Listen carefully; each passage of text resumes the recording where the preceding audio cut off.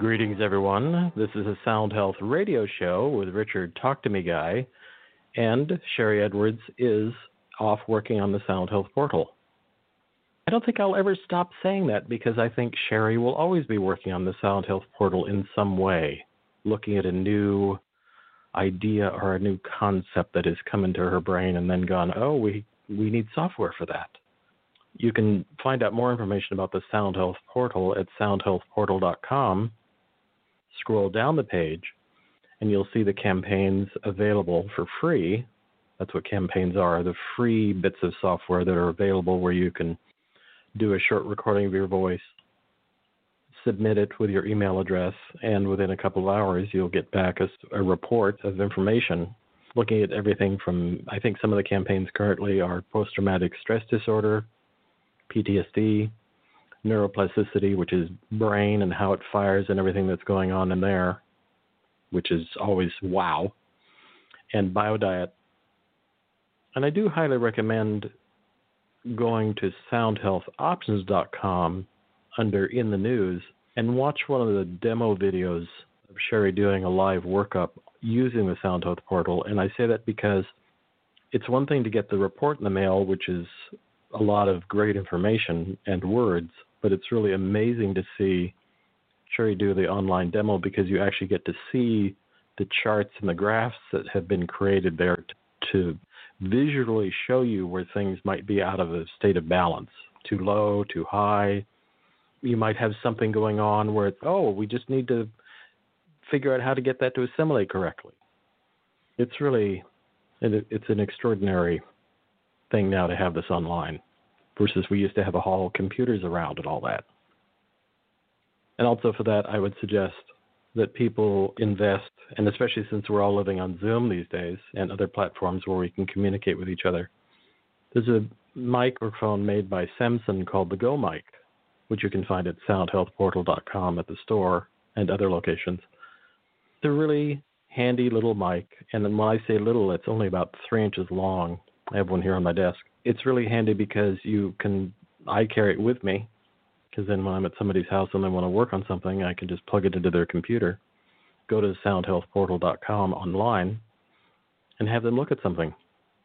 It's really the soundhealthportal.com. Highly recommend it.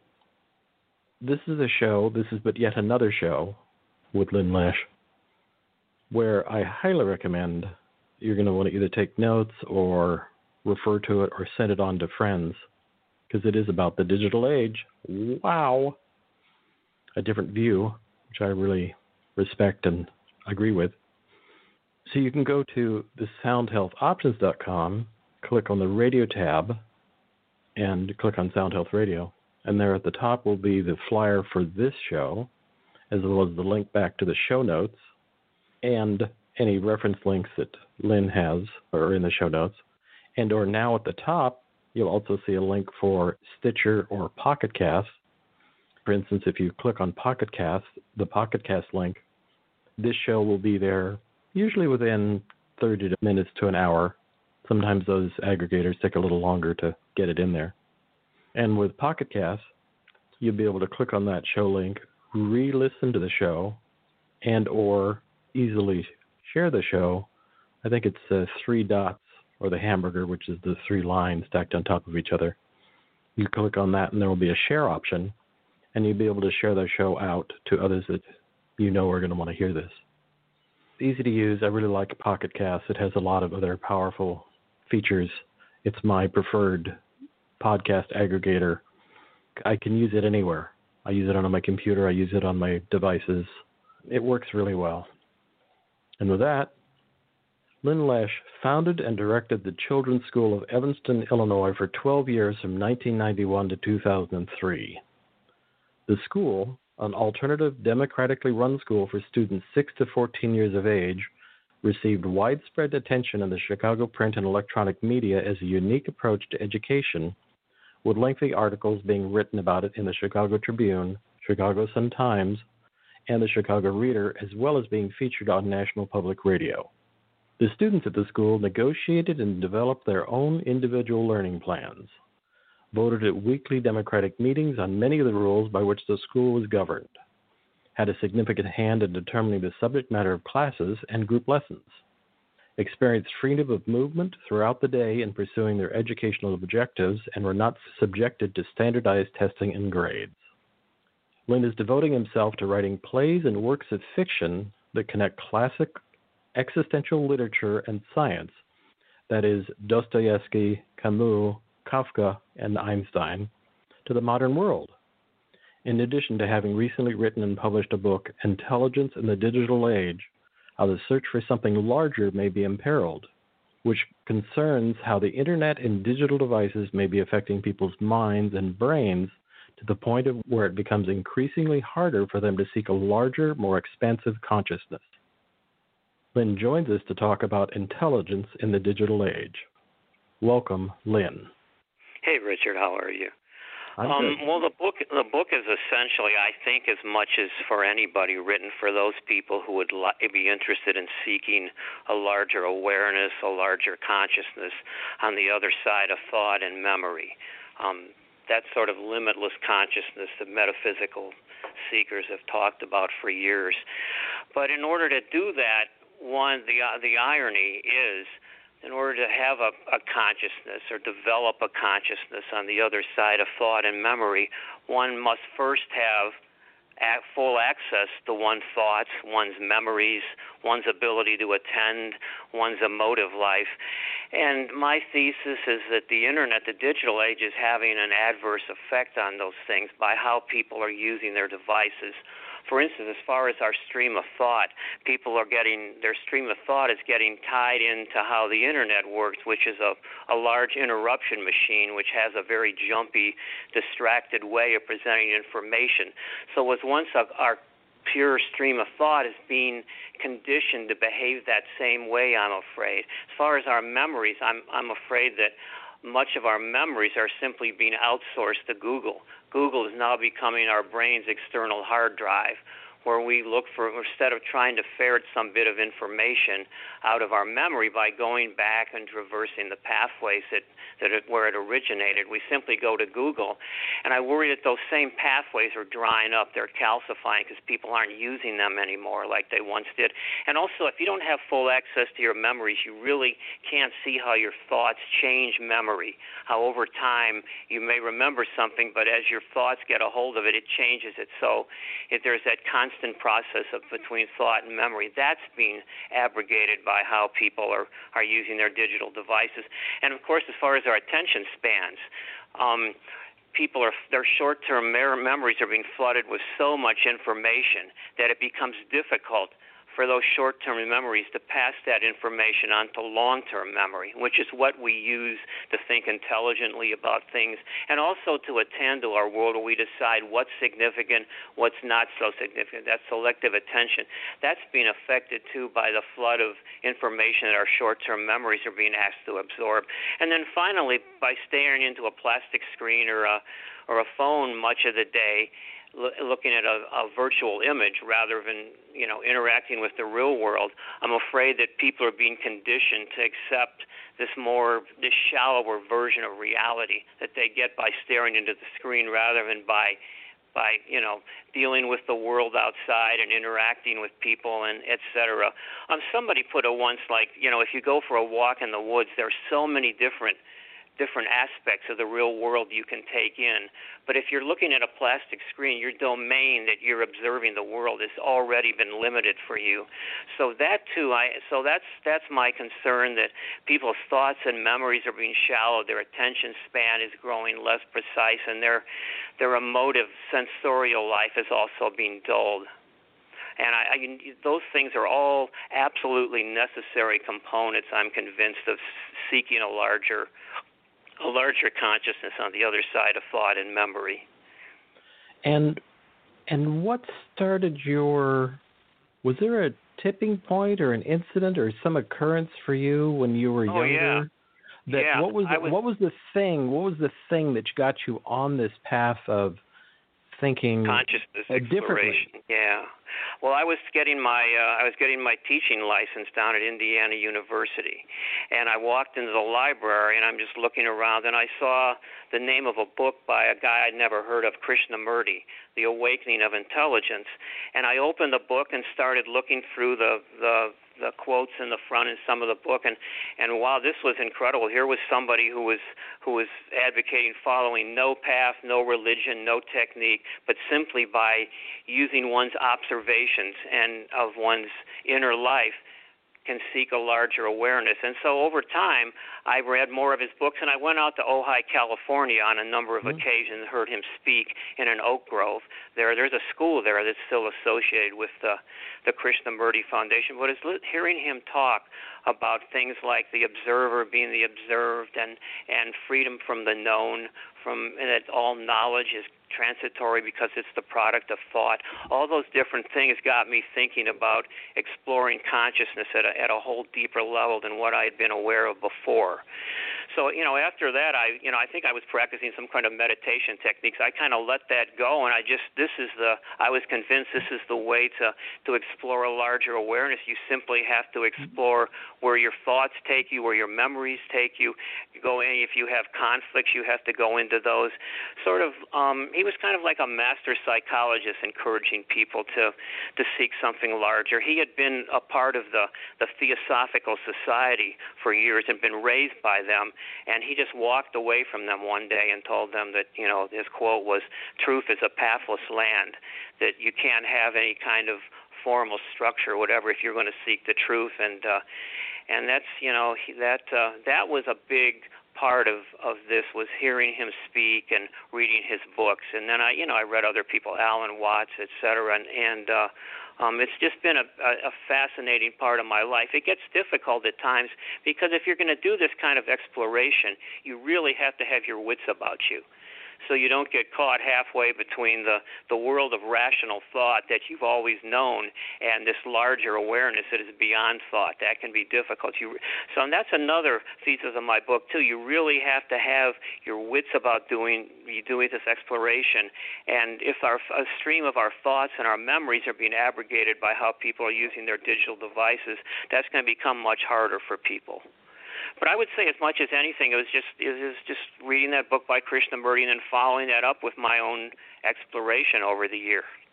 And I would say even my school that I started, that originated in part due to this interest in a larger consciousness. Of course, you can't teach these sort of things to 8-year-olds or whatever, but you can have an environment where the children in the school aren't conditioned the way many children in other schools are. Mm-hmm. We'll jump to the plastic screens now. I was at the Macworld event in San Francisco in the Moscone Center when Steve Jobs held up the first iPhone. Oh, wow. And it's still in my mind. It still reminds me of the scene in Space Odyssey 2001 Space Odyssey, where the monkey picks up the stick and holds it up with fire, as a weapon. And it's still to this day cinematically. That's a great scene, really. Cinematically, that just reminds me so much of Steve holding up the phone and the whole room. It was a huge crowd back in the day when Macworld was a monster event. And he held up this phone, and there was just a hush over this giant audience of people, literally like that with the stick. It was just this the life-changing stick eventually event. Became the iPhone. That's incredible to think about. And I can't pull that out of my brain just because I can still see him standing up the stage, I have this new amazing thing. And it was new and amazing. However, wow, we're here now. And we talked a little bit backstage. One of my pet peeves is when I'm out to dinner with people, the audience knows that I was a chef for a long time. And I really like to go out and dine. It doesn't have to be swanky, but just a nice meal.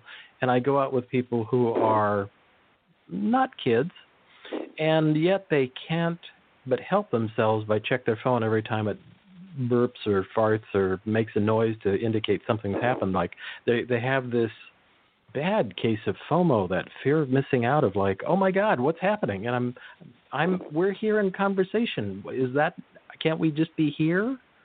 And that's a trend that I just find to be spooky I'll use an Einstein phrase. I find it Yeah, to be stupid. they're doing it. Now, this still all has to be, experimented with and ferreted out in the lab, et cetera. But they're doing more and more experimentation with the idea that when somebody starts, engaging in heavy internet use, it releases the neurotransmitter dopamine into the pleasure centers of their brain. So what happens if that's the case? Now, this has to still be, all explored and everything. But if that is the case, then people, it's kind of like a fix, like a drug, and people are looking for any way they can get to the fix the best way they can, they'll go to. And I think to a certain extent, if this is true, it may be like, narrowing our political social discourse, because people will go to like the site that they know will agree with them, because they can get their digital fix sooner from that site than take time to explore, what the other opinions would be on certain subjects. I think that, and then of course the whole digital knot grows tighter as people are doing that. So I think that's an issue too, as far as digital addiction, that people are using the internet to get their next quote unquote digital fix from it, not necessarily from a neurotransmitter, or from just psychologically. Nicholas Carr, who wrote this great book, What the Internet is Doing to Our Brains, The Shallows, was saying that the Internet is like you couldn't invent a better mechanism for addicting people, wiring their brains. It's interactive, it's addictive, it's continual. And, let's face it, social media companies know how to use that. The little like sign is that's a classic way to addict people, to look to see who has agreed with what you've had to say, et cetera, et cetera. So they've been, I think, complicit in this too. Some people who originally began, some of the social media sites have lately come out about this, that they feel somewhat guilty about how these sites originated, to hook people and addict them. So yeah, that's a real, both from a physiological and a psychological standpoint, that's a real issue, how people are getting addicted to the internet. And they've done studies that have drawn similarities between digital addiction and obsessive compulsive disorder, as far as how people's brains, operate, et cetera. And so it's a real thing. Digital addiction, I convinced, is a real thing, and how to deal with that. That's an issue, because obviously once it gets going in somebody, that's how does somebody turn that off? It may have become part of their psyche before they even think about putting down their iPhone. Well, and now I see parents who have children, and the babysitter is the iPad. And right. I don't mean to pick on the iOS world for those that are sensitive to that. I don't mean that. Any kind of it could be an Android tablet. I don't care. Any kind of electronic device. That is the babysitter. There used to be a time. Wow, I'm old. When we had a board with 3-dimensional wood pieces and you had to fit them in, and that was the babysitter. When you were in the back seat of the car as a kid, that was the thing, is, make the thing ring, or, fit the pieces in there. There was at least some kind of cogging going on versus just swiping and continuously having visual stimulus go into your brain that might mean nothing or something, or I don't know what. I'll even go further than that. I think digital devices become like pacifiers. I'll go get my car fixed or whatever, and I'll be sitting in the waiting room, and you can see it on people's faces. As soon as some thought or some anxiety crosses their mind, they go right to the phone. It's being used as an avoidance of what's going on inside somebody. It's kind of like I said, like a virtual pacifier that people are using to make themselves feel calm, rather than dealing with the conflicted emotions and thoughts or whatever that are going on inside of them. Mm-hmm. You mentioned in the book, in the digital age, you mentioned Sherry Turkle's work. And yeah. one of my favorite quotes from her was, "I'm not anti-technology. I am, however, pro-conversation." And for somebody who talks into a microphone for a living, I'm with Sherry. I'm not anti-technology, but I'm very much, let's talk about this. What do you think? Let's have a conversation. Yeah, absolutely. It isn't really the devices that are the problem. It's how people are using them. I mean, an iPhone by itself is not going to cause, problems with one's attention span or one's thought processes, but it's how one uses that technology. When I was researching my book, I was able to email Eric Kandel, who's a Nobel Prize-winning, neuroscientist who studies the brain, and I emailed him something about my book, and he said, don't focus on the technology, focus on people's use of the technology. I thought, and those are two different things. I thought that was really interesting. It's not so much the technology that's the problem; it's how people are using the technology. So that that can give room for hope, I would believe, that as people become more aware of how they're using these devices, what they might be doing to themselves. I think that's an important distinction, I think.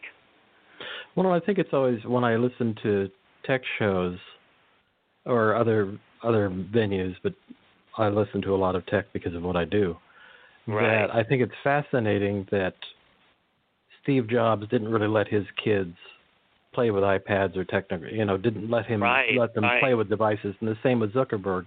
He's not really pro kids playing with them, even though this is how they've made bazillions. They're not really, no, maybe you shouldn't use that so much.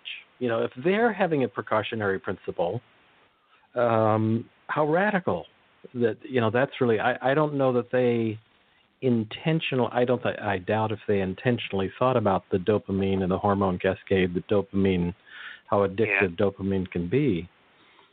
But I don't think they intentionally did it, but they're certainly not going, oh, you should only do it for an hour or two a day at the most, or feel free to walk away from it. It would be great for somebody to do. I know on some of the phones, it might be iOS, where they now have you need to take a break. But most of the people I know have that turned off. They can see that distinction.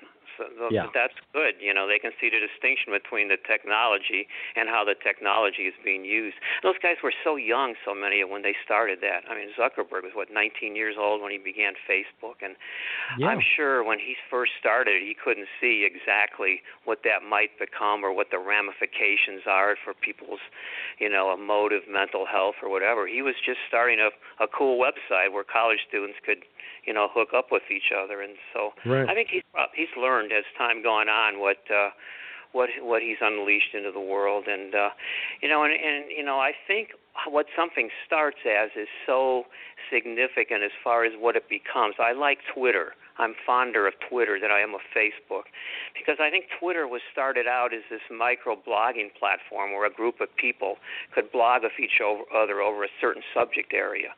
And the emphasis has always been, although unfortunately people are getting away from that to some extent now. The information has always been how to transmit information, how to share information with other people, where Facebook is just kind of connections with people because it started out as pretty much of a dating site. But, I like Twitter if it's used properly, because you can connect with all kinds of people on Twitter that you never thought you could get to know. I mean, just in writing my book, I've been able to connect with neuroscientists or whatever, and just, I've watched shows on TV where I've been able to connect with one of the people who I'm watching on the screen in a rerun while I'm watching the show, and they're commenting on what their performance is. That's an extraordinary technology. You can have that amount of information sharing into the world if it's used properly.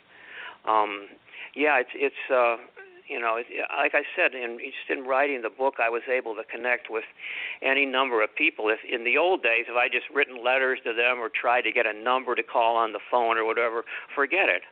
But the fact that I was just able to get their Twitter address and connect with them made this so much easier. It's true. I'm a fan of LinkedIn for that same reason, that it amazes me the people that I can reach out to on.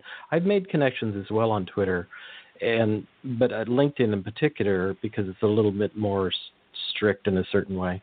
I'm really amazed at the kind of people, because I've done working with Sherry and now doing this solo. I've done about 700 hours of shows. And it amazes me that you can just message somebody and they'll respond and go, "Yeah, let's talk." And it's like, I know, really, it's surprising this is the the kind of amazing people you thing can in get. technology. Right. Yeah. Yeah. Like I said, here's Eric Kandel, a Nobel Prize-winning scientist at Columbia University. I just read his book about memory recently, and I got his email from the Columbia website and sent him this email about my book, asking him about it, and I got a message back. That was unbelievable, you know. Yeah. In the days before Twitter, that never would have happened, not in a million years. So that, you know, that's the one thing about the web. I really like how you can connect with people you never thought years ago that you could connect with. Mhm. And now let's jump for a moment to, you have 3 strategies for quieting the mind. If you could talk about that a bit, and that leads me to a follow-up question to the quieting of the mind. Why what's the benefit to us of quieting the mind, do you think? Oh, well, I think it makes life so much easier if you're not jumping around inside your mind trying to chase your own thoughts, the tail of your own thoughts, and trying to develop security or freedom from fear by just simply thinking your way into it. It makes for a much easier, calmer life. And also, I think a quiet mind is really the key to a larger consciousness.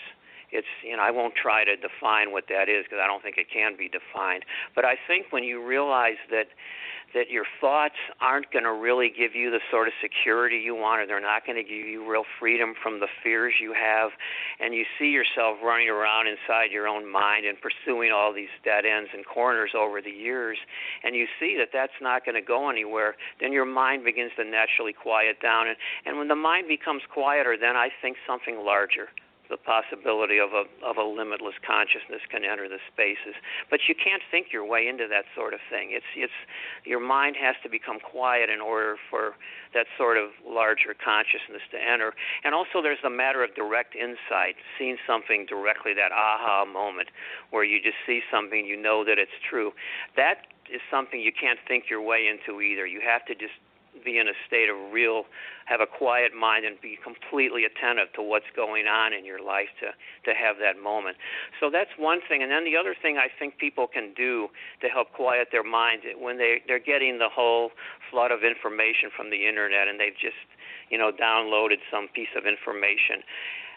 Rather than just go on to the next bit of information immediately, stop and take time to think about what you've just absorbed. Turn away from the plastic screen and think about what the information is that you've just taken in. And that way, if you do that, it's just not going to be, blown away by your short-term memory. It'll be, over time, you're going to be assimilated, and it'll become much more part of your working memory, and you can use them much better. So I highly encourage people to do that rather than just go from one bit of information on the PC or the phone. Stop and think about that information you've just assimilated and connected to other information. In other words, that sort of constant interplay between your thinking about what you've just taken in on the web and the web. But, today, so many people, they just jump from one thing to the next, and that's just going to overload your short-term memory. And then short-term memory can't pass that information onto your long-term memory, which can, assimilate it and use it to think well. So I highly encourage people to do that. And something else, I guess this is kind of a little bit off the beaten path. I encourage people as much as possible to try reading actual bound books rather than reading, just e-books. I've found that when you do that, and I'm speaking from my own personal experience here, I've found that when you do that, when you're holding the actual physical book in your hand, you become absorbed much more in the writing, and your mind becomes quieter as you're focusing on that. So I encourage people to give that a try too, to read a bound book rather than just read e-books. Well, I think the idea of having, being somebody who has a lot of books around, because A, I have a lot of books around, and B, because right. I interview a lot of guests with books, that for me, every time I look around and I see a book title, then that brings all that information back up into my brain.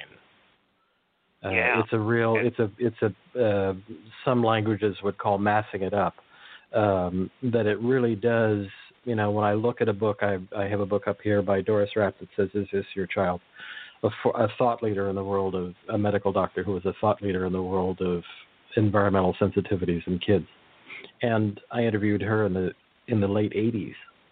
And so all of that, when I look at the book, that's what happens is I begin to have thoughts about that. Now, I don't have that on a Kindle. I can't get that same, thing. It's just another, for me, computers are more tools and less, they are thought-provoking, but in a different way, because I can easily go down a rabbit hole, which can be distracting. I really want that moment I tend to go out in nature. That's my thing, is I go out and I do a lot of photography. And for me, it's a walking meditation, because when I'm doing photography and I'm focusing in and I'm watching an ant or something or a leaf or the light or something, I'm just there doing that, because that's what I want to focus on. Right. One thing about, and I forget who said this, but what's so great about nature, when you're out walking around in nature, there's a whole world of dynamics that you can have access to. You name it, Whereas if you're on the computer, that domain is being limited by what you're observing inside the plastic screen. So I just worry that if people spend so much time inside the plastic screen, when they go out for a walk in the woods, will that same narrowed focus continue, or will they have a more expansive awareness of all the different, sights and sounds that they could be, apprehending if they were open to them? Yeah, I'm a big fan of Henry David Thoreau too. Whenever I go to Concord, I love going out to Walden Pond and he spend time out in his hut, like learning from nature. That's wonderful that you're doing that. It's always been my, to a certain extent, a savior. I've had a camera in my hand since I was in junior high, and it's always been my place to go. It was my meditation to go out, and I grew up in a spectacular location. I grew up in the Monterey Peninsula, so I grew up in Ansel Adams land, and so to go out and gaze at an area where Ansel had taken weeks to finally figure out the photograph he wanted to take, because in that time frame, old photographers, and I've shot sheet film, when you are shooting sheet film versus even on our digital cameras built into our phones now, which are pretty good for a camera, but in the old days of shooting in a sheet film, that means that you compose, you have it set up on a tripod, you watch the light. I happen to be fortunate enough to watch him work a few times, and he might go to a location 2 or 3 times and watch the light for much of a day, and then decide at which point he wanted to photograph it and go back and set up and be ready to go. Because when you're taking pictures with an 8x10 piece of sheet film, you're taking a single image. You're not taking 100. Yeah. So it's a very focused kind of, there's the moment, boom, and you capture that moment. He was just so into all the different dynamics of the natural world that he's photographing. That's wonderful. Yeah. It's funny, as you're speaking, I'm looking at a photograph of his from New Mexico, out in the desert and the huts and the light and everything. He was wonderful. He was great. He was a possessed, cranky artist, but he was brilliant. Yeah. Well, artists can be that way. He's very hyper-focused on what he was doing, and you didn't like a lot of, annoyance around him. He was a soloist, but many photographers are like that, where they, they're so, I think part of it is that you're very hyper-focused on what you're doing, so other stuff distracts you. It's kind of like you talk about being in a state of, having an insight. Being a photographer, that insight is the moment at which you want to capture that scene. And it's like, there it is. And if you have this other distraction, you might miss that. No. Yeah. No, he was in the zone when he photographed. He didn't want anybody interrupting that. By all means. Very much so. I'm sorry. Well, that whole issue of direct insight is, I've always felt that's how you apprehend truths about the world, not through thinking your way into them, by having that aha moment where you just see something directly. You don't even have to think about it; it's just there. But I think in order to get that moment, you have to be really attentive, super attentive to your world, natural world, etc. And your mind has to be quiet to allow for you to have that kind of attention. So I think both those things are necessary. But I've become convinced over the years you're not going to think your way into larger truths. You're going to see them through moments of direct insight. I was, just lately, since I've been writing this book, I've been dealing with the idea that how real is our past, And I had one of those moments not too long ago. It just hit me. Where is the past? Is the past real? Where is it right now? Here's a table. Here's my hand. Where's the past? Is it? It's something that we just create with our thoughts. But is it real? So things like that, I think, you apprehend mainly through direct insight. You can't think your way into them, and then you have to explore them a little bit further. But that, to me, was a real insight I had just a couple of years ago. Where is the past? Is the past real? I know that's kind of an esoteric, out there thing for a lot of people, but it just hit me, and there's so much having to do with that if you believe that, because where is what is the self, knowledge, all those things. But that's one moment of direct insight, just to share that I had recently. It's just this conception of the past being not as real as we think it is. And because you were in a space of allowing that, you didn't just dismiss that. You didn't pick up your phone and ask Google. And I'm not picking on Google. It could be DuckDuckGo. It could be anybody. But I mean, in the sense of you allowed yourself to have that space, to have that thought, and wander around in that thought. Exactly. And consider it. And that's a real. I've had a number of aha moments, even in terms of, as we talked a little bit backstage. I got my degree as a master herbalist and was a healthcare practitioner for a long time, starting in the late 80s. And so there are times when you're working with somebody or talking to them that you need time to consider it. You can't just come up with an answer. You need time to, like, what about this and what about that? And you sort of stack the indicators. Kind of, that's the advantage of Sherry's work, is it really helps you target those ideas. But before that, you had to kind of stack things up and look at them. And you take the person as a whole. You don't just go, oh, there's this spot on their skin, I'll give them some salve to smear on that. You have to take the whole idea, and you need to pause in that moment so you can have that, like, perhaps it's this. Let's talk about that. And so you're talking about what I did for years with my school. Like every day, I would go out for a cup of coffee, and I would go over the mistakes I made. Kind of trying to see those clearly. What did I do wrong? And that just helped a lot. To try to, and I would actually go through in my mind what I should have done, and that helped me flush the mistakes out of my system, so I didn't carry around with me. But I was constantly doing that. Made this mistake I didn't feel good about after school was over with this particular child, and what could I have done differently? That just helped a lot to go over that and think through what I might have done instead. And what was I want to go back to that school where you founded that school. Yeah. What was your experience of watching kids when they found they had a voice, when they were empowered to actually say, this is what I'd like to do today and here's why? Yeah, How were they with that? Yeah, this has to do largely with their background.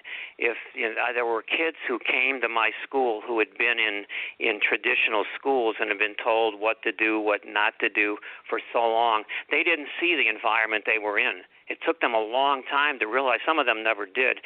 Hey, you have this kind of latitude here, and the kids would still be messing with the teachers. You don't have to do that here. This is not where you've been to school. So there's that, and then also parents who gave their kids a lot of latitude and opened them up to things you might think kids a certain age wouldn't be exposed to. Those kids did really well. The kids who were bright and might have been constrained in public schools, they did really well in my school. It just had to do with their background, what they came there with, But the thing that I needed to do, and I really, after 12, 13 years, I really didn't figure this out until toward the end. I needed to have the school structured better to allow for that kind of free choice. Because one of the ironies of doing a progressive school where kids have a lot of latitude and freedom is you have to have it structured to allow for that. Like, for instance, there'd be kids who, because I didn't have the consequences for them not doing what they said they're going to do structured as well as they might have been, they just would wander around the room and I wouldn't really know what to do with them. And then, then I figured out if we have this structure where people have a learning plan and they agree to do it, and then all the kids in the school decide democratically what happens to somebody if they don't follow through on what they said they're going to do. There's that structure there that allows for the child to deal or not to deal with the amount of latitude they have, and also to give me more clarity, where I didn't feel I had to nag kids to do work. It was there that the consequence was already put in place by the whole group as a whole democratically. So that was a long time in coming to realize that. You give kids a lot of freedom, and then you have to deal with that issue. There's this vacuum where they're not doing anything. And what do you do? How do you structure that? So that's another I don't know what you would call it, another dynamic of open-ended education that teachers have to deal with. When it's not as structured, how do you handle that openness? And I found you really have to have a structure that allows for the amount of freedom that you give the kids. Otherwise, it's just going to be push-pull with you and the children in the school. So that was the key ultimately to the school, was to have a structure that made the amount of latitude that I gave the children work. But that was a long time coming. It took a while. Mm-hmm. Mm-hmm. Well, you were developing a whole new paradigm of education thinking, rather than the classic, we all sit in rows. I'm old enough that when I was in younger days in school, in elementary school, we saluted the flag. That was the beginning. That was the beginning of the day, and it just was how it was. It was very orderly, and you had in your homework and your thing, but there was no real choice. It was just, this is how we did it, and this is what we do, and here's the thing. And if you fit into that world, it was great. I didn't happen to be one of those people, and it was always a struggle. I was not a good academic because that's not how I learned. No. And so the idea of being in a school where you had a choice of how you learned would be amazing. That sounds very exciting to me. Yeah, kids would start school with the beginning of the year, and everybody would sit down, and we would develop a learning plan that they would agree to adhere to. And then, there'd be like some sort of meeting at the beginning of the school day, and then everybody would just go to work, doing what they said they're going to do, with the teachers in the school helping them do it. And a lot of times, teachers would be sitting down on the floor helping the kids. Freedom of movement throughout the day, that's imperative for the right kind of democratic learning environment. Everybody went to work, and it was always based on this equilibrium of rights and responsibilities. Like I'm asking somebody, well, how come you didn't follow through on this? And I'm just not interested anymore. And then my response, well, I went to the store last night and bought this because you said you were going to do it. What's fair? Whose rights and whose responsibilities are involved in this? That was always the bottom line of the school, more than grades or test scores, this issue of an equilibrium of rights and responsibilities. And then we would have a democratic meeting once a week where kids could, bring up issues and vote on certain things. Certain things were off the table. We're going to have a 2-hour recess or whatever. But the way we decided on what the consequences are for somebody not following through and doing what they said they're going to do in their learning plan was decided democratically by all the kids in the school. So if the kids all decide through democratic vote what's the consequence going to be for not following through on something in your learning plan, you've had a hand in deciding that and voting on that, and so have all of your classmates. So it isn't just coming from the teacher getting on your case for not getting your work done. And I think that's real important as these kids go into a democracy, understanding what that equilibrium of rights and responsibilities is. Well, it's decision by community versus the idea of decision by dictator. It's the idea of, when we used to live in villages, and there was kind of that, yes, there might be a king or a queen in the village, but it was still more of a cultural decision on things, because if we all decided that we were, if we all went out and tried to hunt for everything was different, we would divide into packs, and somebody'd go off and find an elk, and another group might go off and find wild corn or a berry, or, hunt for food, or, that kind of thing. There was more, it was more a consensus by, here's what we need to achieve today, who wants to do that? Versus this idea of lining up and we're all doing the exact same thing. Yeah, there's, I found in any kind of learning social situation with children, there's always almost always an equilibrium of rights and responsibilities, where everybody's rights are in balance. And that was the real task of running this school of in any situation, not just with the group as a whole, but dealing with individual children. Where is that equilibrium of rights and responsibilities between me and the student, between the other students in the school and one of the other students? So that was always part of the discussion. Well, I don't want to do this. Is this fair? And then having that constant discussion about what's fair to all those who were involved in any particular situation. Well, and one of the things that I found fascinating, and, well, I have a bias toward really liking it, is that I don't hear anywhere the idea of making people wrong or being disappointed, which are both very tricky arenas. You're actually having a group conversation of, you didn't do this, what's up with that? Let's have a conversation about that. Yeah, exactly. There isn't this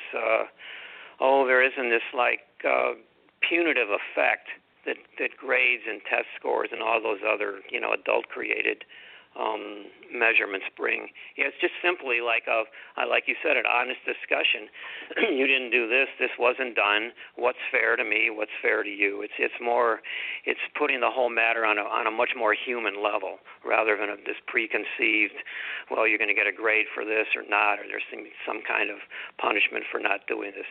That was really the basis of the whole school. Is just this democratic attempt to decide what's fair to all those involved in the school, both individually and as a group. And that can be difficult, as I'm sure you know, that do that and also have significant learning take place. That's the trick. I mean, it's easy if you want this learning to take place to become authoritarian and insist that it be done, and there's consequences if it's not done. But if you're going to have a democratic learning environment where you're always discussing with the students in the school what's fair to all involved, that gets a lot trickier. You have to forces you to really deal with the children on a much more personal level than you would otherwise. Mm-hmm. Well, and I know you talk about this. This is a slight turn, but it's in the same category. You wrote a book called Our Results-Driven Testing Culture, How It Adversely Affects Students' Personal Experience.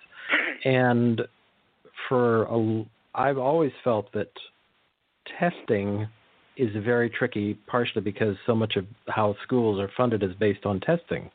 So they begin to spin the test to have particular answers that they're looking for to show that we need funding for this. Versus what you're talking about in your school, where the group gets together and says, here's what we're going to strive for today or this week. It's a much different process where people are actually involved in the process themselves versus, here's what you're doing, do this, I'll test you later.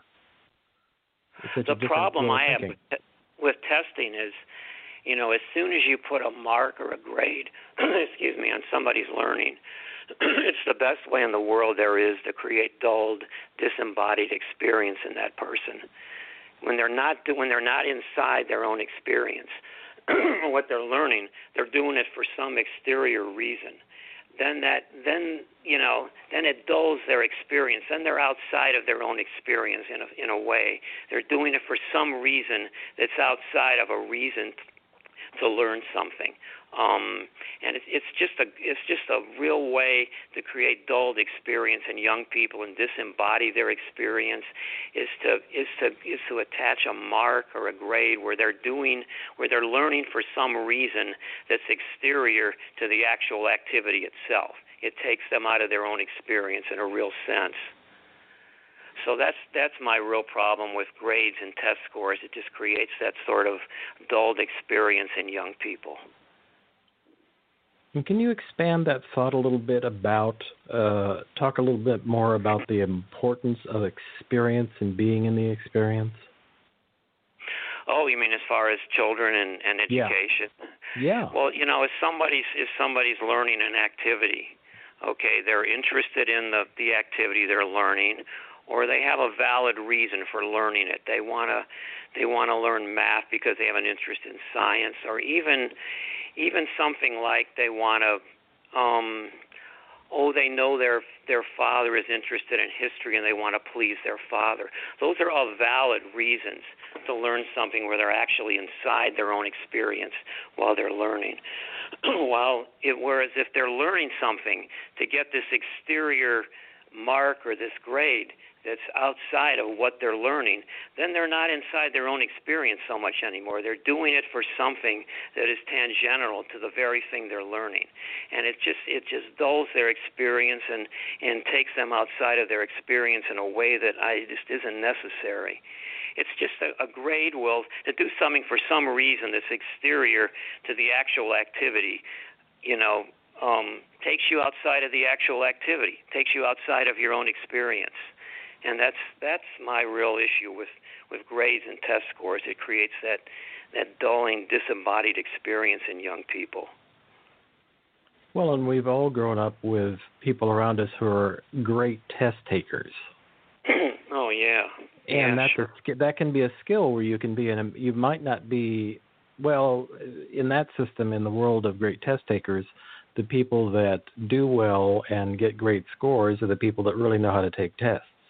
Yeah, sure. Now, and this is a particular thing for me because as a kid, if they had tested me verbally anytime I needed to, it was later found out that I was dyslexic. Right. And if I was asked to be in conversation with somebody about something, I seemed pretty smart. But if I was asked to read and learn about it, it was really hard because I'm old enough where dyslexia wasn't really a thing yet.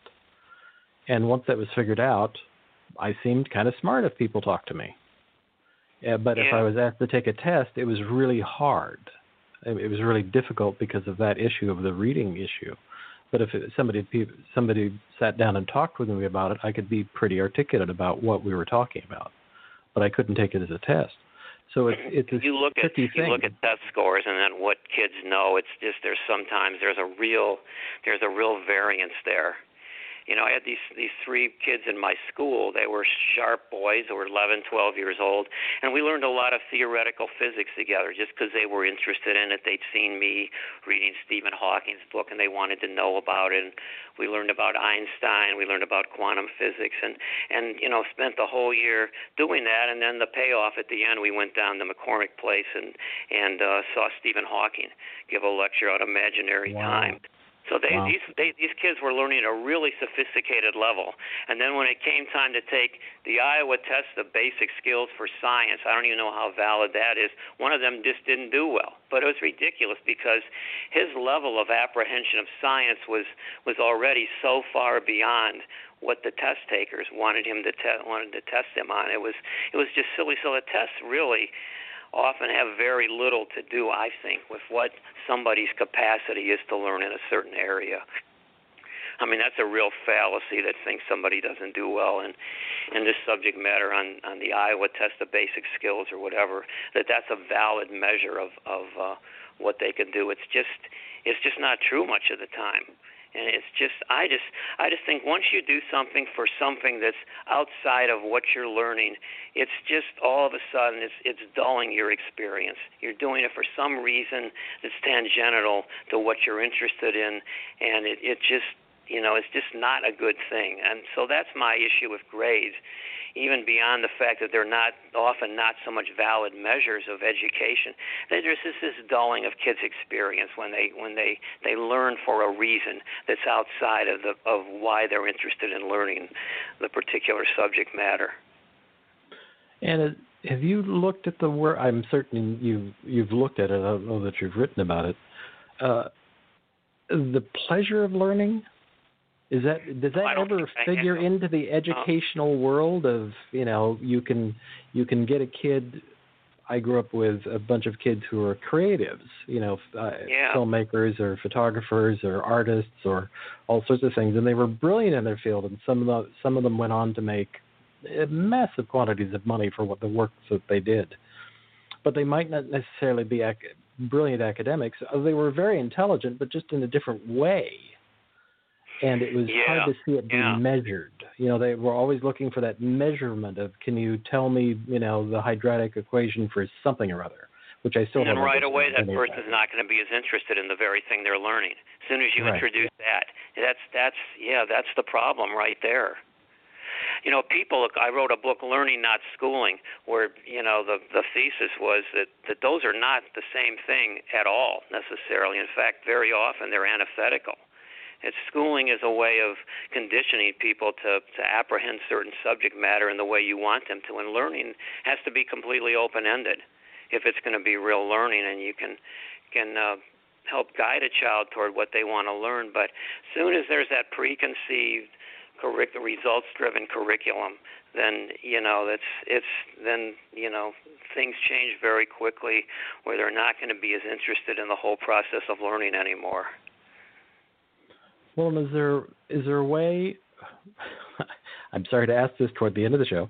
Is there a way where we could have an educational system where we could give people tools to learn?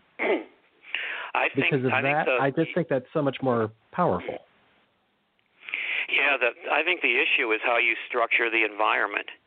Do you allow for kids to follow their interests and be in a democratic learning environment? You're talking about like internet tools, et cetera? Well, perhaps, yeah. Even the I can't think of his name now. There's schools where it's more open thinking. It's more like what you're talking about in the school that you had, where groups get together and make decisions, that kind of thing, where you learn. They give you the foundational tools on how to think and how to create and how to be creative, and then you choose the direction you want to go, and then you're allowed to blossom in that direction. It gives you the skill set to learn, to think, to reason, all those kinds of things. Yeah, I'd have to think about that some more. That's real interesting. What are the exact tools that will allow people to learn in this more organic way we've been talking about? Yeah, that I have to think about some more. Particularly how to use the digital age to do that. I know there's a lot of learning today where educators are trying to connect kids to the world of work. I think that's always a great idea, that somebody's learning something in a particular science or math, connect them with actual scientists and mathematicians, and that will stimulate their interest, I think, as much as anything. We used to take the kids at our school down to see this one physicist down at DePaul University who would show them all these chemical lasers and everything else, which was wonderful. And then we would go back and learn, and have lessons based on what they learned from them. Or I used to take kids in my school who were studying the Constitution. We would go down to the criminal courts building and observe trials there, so they could see the actual real-world implications of what they're learning in school. I think that is a real area that could be opened up even more. It's just connect schooling and the world of work much more completely than it is now.